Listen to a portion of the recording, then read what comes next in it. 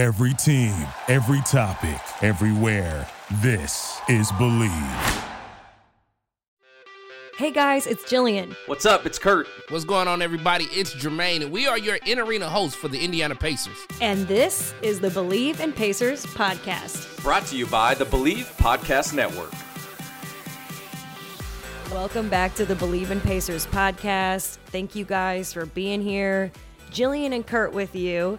I know Kurt and I just wrapped up working the game tonight here at home against the Nuggets. So I was going to say it's late, Kurt, but I'm realizing it's actually early. It's like 12:39 to be exact. 12:39 on Friday, actually. So trying to remember now that it's actually Friday instead of Thursday. But hey, you know what? We were talking at the game. We've had a long day, but a good day interviewing Ryan Vaughn from Indiana Sports Corp. That'll be coming up. We had the game tonight. We figured while it's fresh in our mind, let's dive into this. So, Kurt, I know what we like to do at the beginning is kind of recap what's happened. So we did come off of a 4-game losing streak. However, we have to talk about the game in Cleveland, right? Right, we have to, because we bounced back and we won that game, and so much happened in that game. And, you know, we've always mentioned that we're going to do a player of the game or a player of the week. And this week, you know, a really big contributing factor in that win was TJ McConnell. So, Again, big round of applause for him. We're going to give him some claps. And, I mean, his numbers were absolutely crazy. It was incredible to see. I mean, talking about those numbers you mentioned, you know, he recorded the 6th triple-double with steals in NBA history. So we're talking 16 points, 13 assists, and then the franchise record of 10 steals, but the NBA record of 9 steals in the first half. That was so cool to see. It really is. Yeah.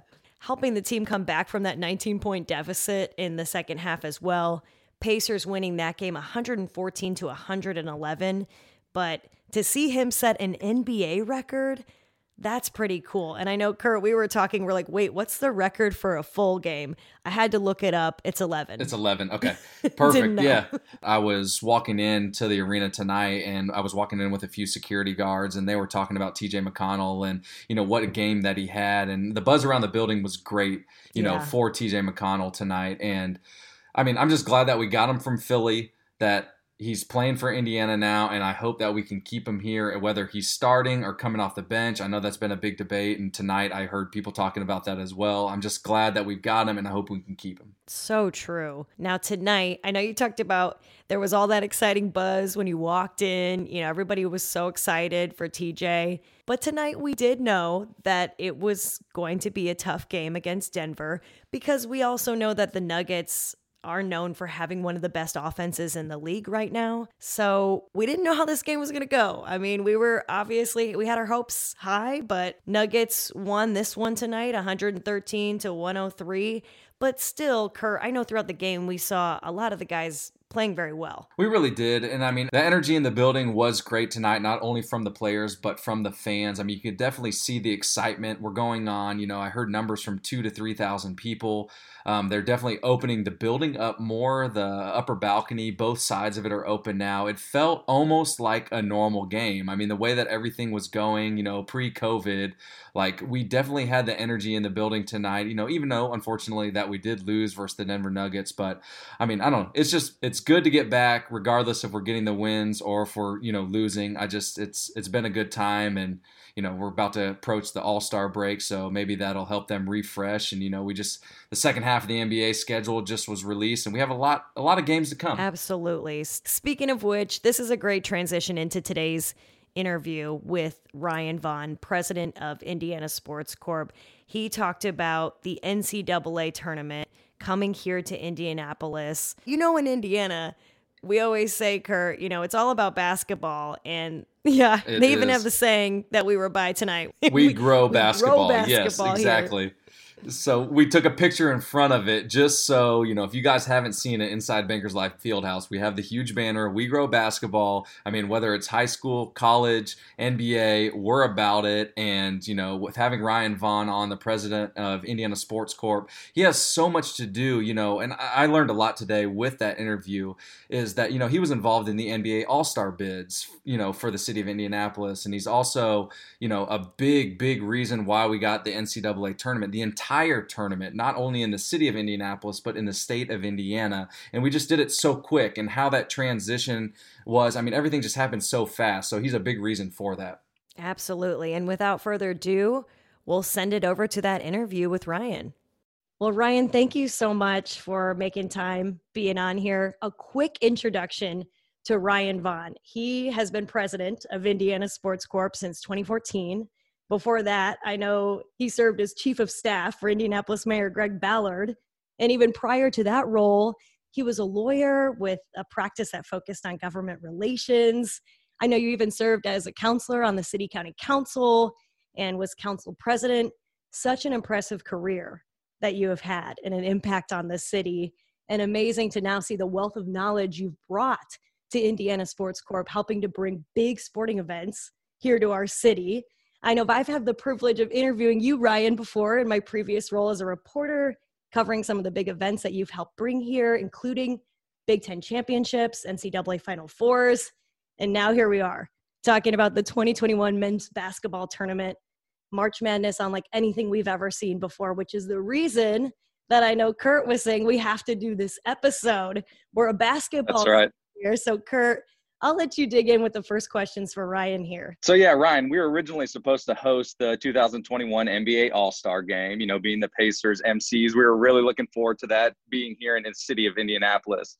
Now, obviously, we're hosting March Madness. The entire NCAA tournament is going to be here in the city of Indianapolis and actually spread out throughout the entire state of Indiana. Can you kind of walk us through the process of that? Like, how did we actually get the entire tournament here in Indianapolis or in the state of Indiana, and what has your role been during that process? Yeah, thanks. And thanks for having me in that super kind introduction. Whenever I sort of hear those past roles, I think to myself, man, I really can't keep a job. It seems like I turn over, every 2 years or so. No, you've had an impressive career. It's amazing. Yeah, it's been quite a process, as you mentioned. Obviously, really about a year ago, next week is when the Big Ten men's basketball tournament was canceled. Really on day 2 of it, and thus started a kind of a slow drip of cancellations from Olympic sports to professional sports. And as we were sort of looking at our long-term calendar, we were heading into probably the 2 most exciting years in sports events in Indianapolis' history, right? So, as you mentioned, the All-Star Game, right, followed 6 weeks later by the men's Final Four, followed by Indy 500 and Big Ten football championship, the college football playoff national championship, and even more Big Ten basketball the following year. So we lost a lot initially, but we kept our eye on the prize and said, we know we're going to get through this pandemic. How do we do it most effectively? With March of 2021 kind of being our key date. We knew the Final Four was already scheduled to be here. So how do we, as a community, help be a friend to college basketball and help to get started safely? And so we really started working, kind of after the Pacers and came out of the bubble and we saw what was happening in Orlando. We said, hey, it's foreseeable that college basketball may want to do or need to do the same thing if the conditions don't improve. So we started working on our own version of a controlled site, a basketball environment. We built courts inside the convention center. We locked down a hotel partner. We hosted some college games. We hosted a USA Basketball FIBA qualifier, and really began the process of learning how to do things both environmentally safe, but then also, testing players, coaches, athletes, things of that nature, and kind of learned a lot. As college basketball season got closer and closer and closer, and we had conferences reaching out to us to ask if they could play games.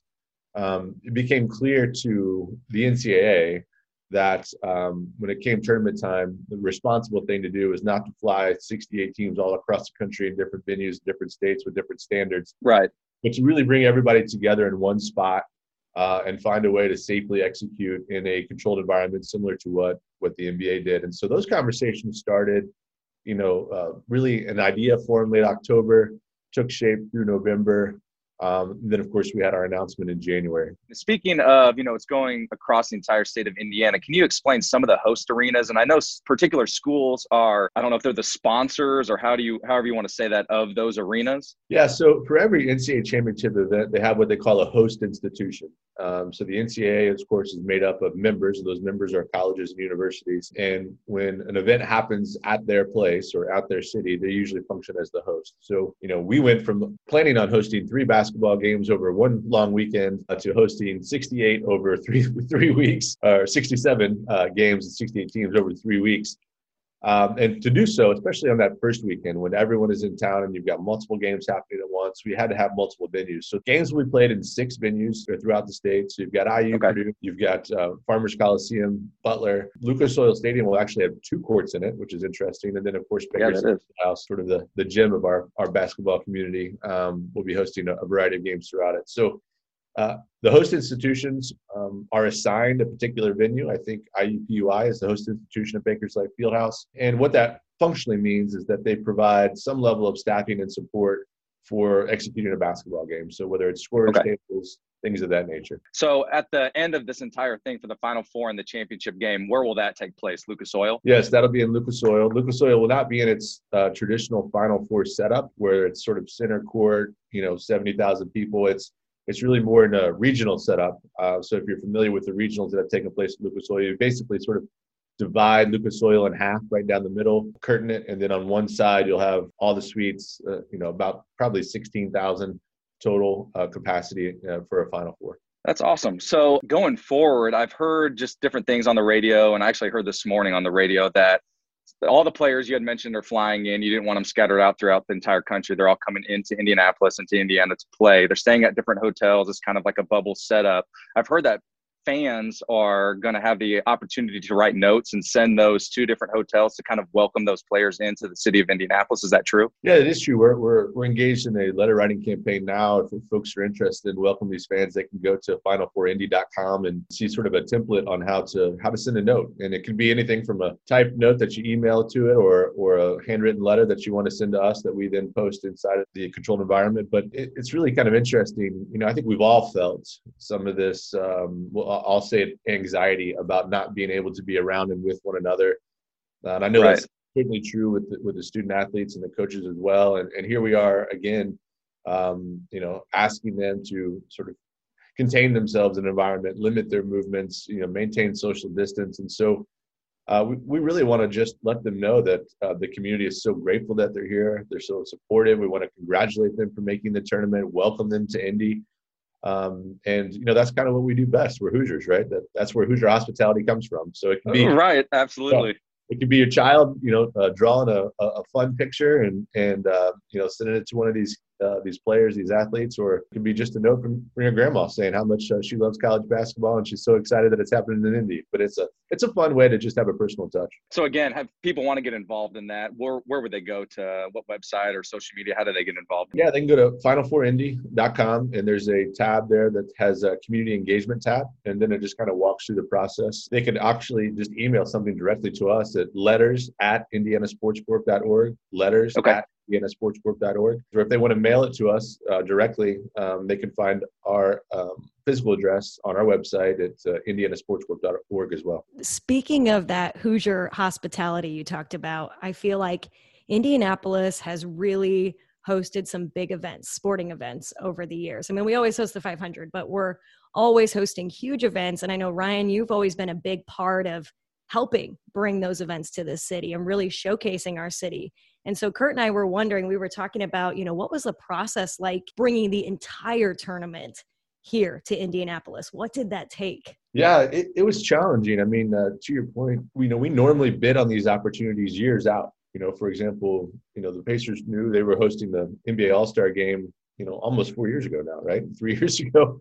When they delivered the bid, in an Indy car down the middle of New York. That's so cool. So you have a lot of time to plan these things. And here, we really knew basically 3 months out that this was going to happen. So there's a lot of logistics that need to take place. One, coordinating the availability of all the venues, clearing the way at the Indiana Convention Center for practices, working with the hotels to sort of do complete buyouts, and make sure that the business that they already had booked could go somewhere else. And really just a lot of sort of like Tetris pieces, if you will, to make it happen. But I always believed from the moment that the NCAA indicated to us they were committed to making it happen, I knew as a community we could do it. Everyone works really well together here. It's the hotels, the city, the state, the venues, the professional teams.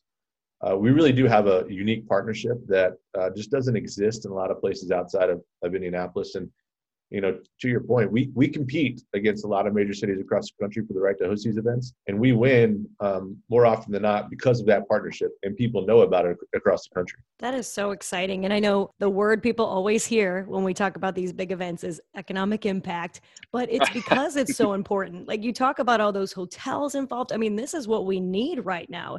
Is there any kind of numbers you can share with us, or, preliminarily right now that you're thinking when you bring this event here? Yeah, we think, definitely in excess of $100 million in economic impact. The economic impact, that phrase and those dollars amounts, I always find interesting. Yes, they're meaningful, they're good to talk about, but it's, there's 80,000 people that work in the hospitality industry in Marion County. That industry currently has an unemployment rate of 45%, right? And so these are real people in our community. These are moms and dads, trying to put food on the table. They're, young people in the beginning of their careers who are looking to gain experience, who've been sidelined by this terrible virus. And so the opportunity to get these people back to work, and honestly, just the joy that you can see they have when they learn that they're being called back, right? It's right. It's that light at the end of the tunnel for them, and they know that they're going to be contributing to something very special. And it's really kind of turning the page for them. And that to me, I think is the most exciting part about when we talk economic impact. It's real people and real jobs. Wow, that's such a good way to put it. And I didn't realize the breakdown of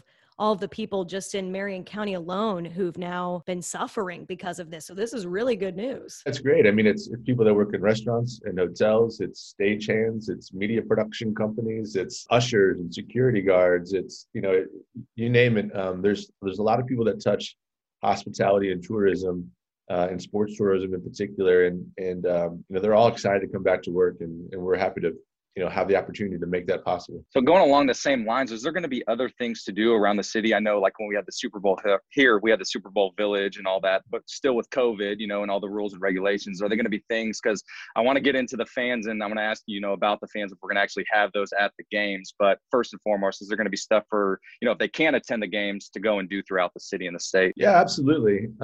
We were very fortunate to receive a nice grant from the Lilly Endowment. They're funding a lot of these community engagement moments. So we have a mural project taking place. So we'll have 4 murals that are being created in downtown to kind of celebrate basketball. We're going to hire and employ, this is really exciting, over 300 artists, whether they're musicians, spoken word, poetry, painting, what have you, to come do activations throughout downtown so that it feels alive and special and people can engage. And I think a really neat part of that is that there's a commitment to 40% of those artists to be people of color. So it's really going to be kind of a rich, a rich experience.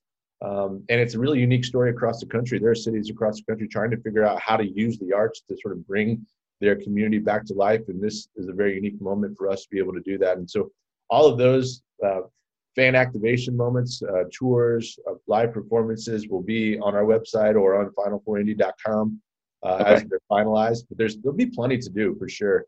It'll be exciting. How about restaurants? I also heard that Georgia Street is going to be shut down and they're going to do outdoor dining. Yeah, a lot of the restaurants, the city's committed to accelerating what is their outdoor dining program. So you may remember that taking shape over the summer as people were trying to figure out how to work through COVID. They're going to accelerate that. So, starting actually now, some of these restaurants are going to be putting up tents, whether it's on Georgia Street or outside, just to really increase their footprint, increase their space. And then we had some good news this week from our Marion County Health Department as well. Dr. Kane has sort of expanded the capacity, right? So restaurants can now go up to 75%, which is great. Bars can go up to 50%. And as long as the health numbers continue to maintain or improve, these folks are going to get to experience a level of business they haven't in over a year, which is awesome. And speaking of experiencing things, going back to my question, are we going to be able to have fans? And if so, what's the percentage? 25%. I'm hearing all these different numbers. Are they going to be able to attend these games throughout the state? We will have fans, yes. And awesome. Each venue has up to 25% capacity. Now that obviously varies. 25% at Hinkle Fieldhouse is a lot different than 25% at Lucas Oil Stadium. Right. Right. And there will be some public ticket sales available through all the rounds. In fact, I think public tickets may go on sale today for the first 4, which are going to take place in Bloomington and Lafayette. So it will be limited capacity, right? We Right. expect to walk in there and feel like it was 2015 in Indy again. But it'll be nice. You know, I mean, you all know, even just having some element of fans back for Pacer games just totally changes the environment. You want to hear the boos, you want to hear the cheers. You can feel the energy a little bit. And so that's Right. really exciting, really exciting. That's what we've been missing. The fans. I know it. Absolutely. The other thing I was just going to ask was, you know, you touched on it. The other thing Kurt and I were saying, right, as we were jumping on this call, was about the All-Stars. And you mentioned Larry Bird. You guys got him driving in an IndyCar, I think it was, in New York, right, and personally delivering the package to the NBA commissioner. That was so cool. What's some of the behind the scenes conversations like when you come up with a concept like that and you're saying, we're going to show them we need to host the All-Stars here in Indy, or we can host this entire, you know, March Madness tournament here? What do those conversations look like? Yeah, it's a really fun brainstorming moment, right? You know, we take a lot of pride in the way that we craft a bid to host an event and the way we deliver a bid. And so, you know, think back to the Super Bowl even, you know, we had children, grade school children, hand delivering bids to team owners all across the country. You know, you've got who would have thought to put Larry Bird in an IndyCar? Who would have thought Larry Bird fit in an IndyCar? Right.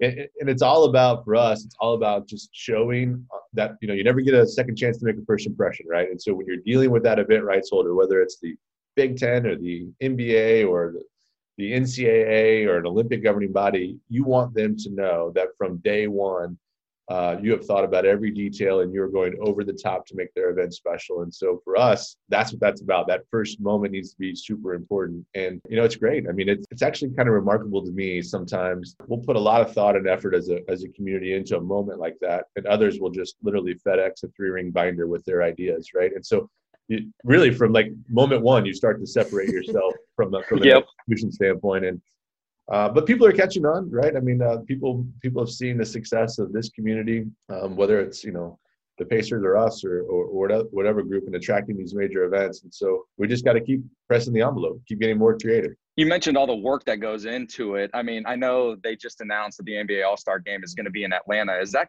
I mean, do you feel let down, you know, from that because it got canceled in Indianapolis and now it's actually going to be in Atlanta? But I know that we're still going to have it in 2024. How do you feel about that? Before it was relocated, sure, I was sort of disappointed that it was canceled. I think everybody was looking forward to the All-Star Game, but it didn't take long to sort of recontextualize it for me. I mean, Bankers Life Fieldhouse is in the midst of incredible, massive renovation, right? Yeah. Both internally and then it's externally, and the new pavilion. And you know, we might just be a bit of luck actually that the event is pushed out a few years, and you'll have this fully rented, brand new stadium, and we'll be able to do it the Indianapolis way, right? We're not going to be stuck at 25% capacity.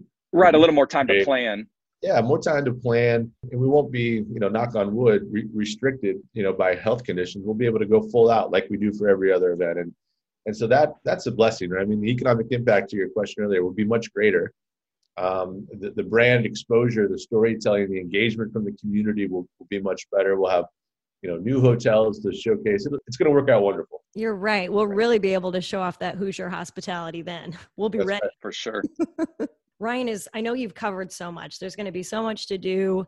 Is there anything that we haven't covered that you want the fans to know? Somebody listening right now that's thinking, what can I do? How can I get, you know, involved? You know, what would you like them to know? We'll host a lot of those fan engagement moments on our website. I would also encourage them to go to visitindy.com. Visit Indy is going to have a lot of activities as well.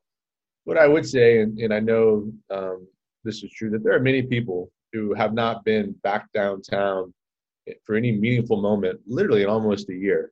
People that used to work here that would come down all the time. And I would say, you know, downtown is a safe, clean, fun environment, but it's also an environment that needs your support. So please come back downtown. Please engage in some of these activities. Eat at a restaurant. Try and catch a ball game. Your city needs you. It's here for you. We're putting a lot of work in to make sure it's safe, fun, engagement, and there's activities to take place. And so I really hope this is a moment, not only to put all these people back to work, not only to, sharing these brands, across the globe, but really to re-engage as a community. It's time for us to quit seeing one another as a health threat and remember what it feels like to see one another as human beings engaging and celebrating our community. Yeah, in it together. Yeah, absolutely. Only other question, just very generic if you just want to go through it. What is the breakdown for the bracket? Because, again, I'm involved with a portion of it at the Indiana Farmers Coliseum through March 19th through around the 21st and 22nd. But I know there's a game on the 18th. Can you kind of just give us a quick breakdown of how everything's going to be laid out? So the kind of crazy month of March, we're going to host almost 100 college basketball games in 4 weeks, which is just wild, right? We'll have March 8th and 9th, the Horizon League Championships will be at Indiana Farmers Coliseum. March 9th through 13th, we'll have the Big Ten Women's Basketball Tournament at Bankers Life Fieldhouse. March 10th through 14th, we have the Big Ten Men's Basketball Tournament at Lucas Oil Stadium. That night, of course, is Selection Sunday, the 14th. And then we roll right into March Madness, where we've got the first four playing at Mackey and Cindy Simon Scott Assembly Hall on March 18th. And then the first rounds take place in all 6 venues on the 19th and 20th. The second round takes place on the 21st and 22nd at Bankers Life, Hinkle, Indiana Farmers Coliseum, and Lucas Oil. And then you really get to the Sweet 16 and beyond. Sweet 16 is shared between Bankers Life and Hinkle Fieldhouse, the Elite Eight, and the Final Four at Lucas Oil Stadium. Okay. So March 8th to April 5th, there's some basketball just about every day. Yeah. Well, you almost kind of forget about the Big Ten, and the Horizon League and all that stuff with the whole entire NCAA tournament coming here. Like I almost forgot about that, as well at the beginning of all this. Yeah, it's kind of wild. I mean, candidly, we didn't know whether we were going to host the Big Ten men's tournament as of last week, and we're going to go on sale for tickets today or tomorrow for a tournament that starts next Wednesday, right? So it's right. It's all moving quite quickly. Right. Ryan, this is awesome information all around, a lot for fans to get excited about here in Indy. Thank you so much for coming on the show with us. No, yes, thank you so much. Yeah, great to talk to both of you. I appreciate it. That's it for this episode of the Believe in Pacers podcast. Thank you so much for tuning in. And make sure you guys spread the word a little bit for us and rate and subscribe the Believe in Pacers podcast. You can get this podcast anywhere you listen to podcasts at, whether it's Apple Music, Tidal Music, Google, all things that got podcasts, we are located there. See you on the next episode. Thank you for listening to Believe. You can show support to your host by subscribing to the show and giving us a 5-star rating on your preferred platform. Check us out at Believe.com and search for BLEAV on YouTube. Pulling up to Mickey D's just for drinks? Oh yeah, that's me. Nothing extra, just perfection and a straw. Coming in hot for the coldest cups on the block. Because there are drinks. Then there are drinks from McDonald's. Mix things up with any size lemonade or sweet tea for $1.49. Perfect with our classic fries. Price and participation may vary. Cannot be combined with any other offer. Ba-da-ba-ba-ba.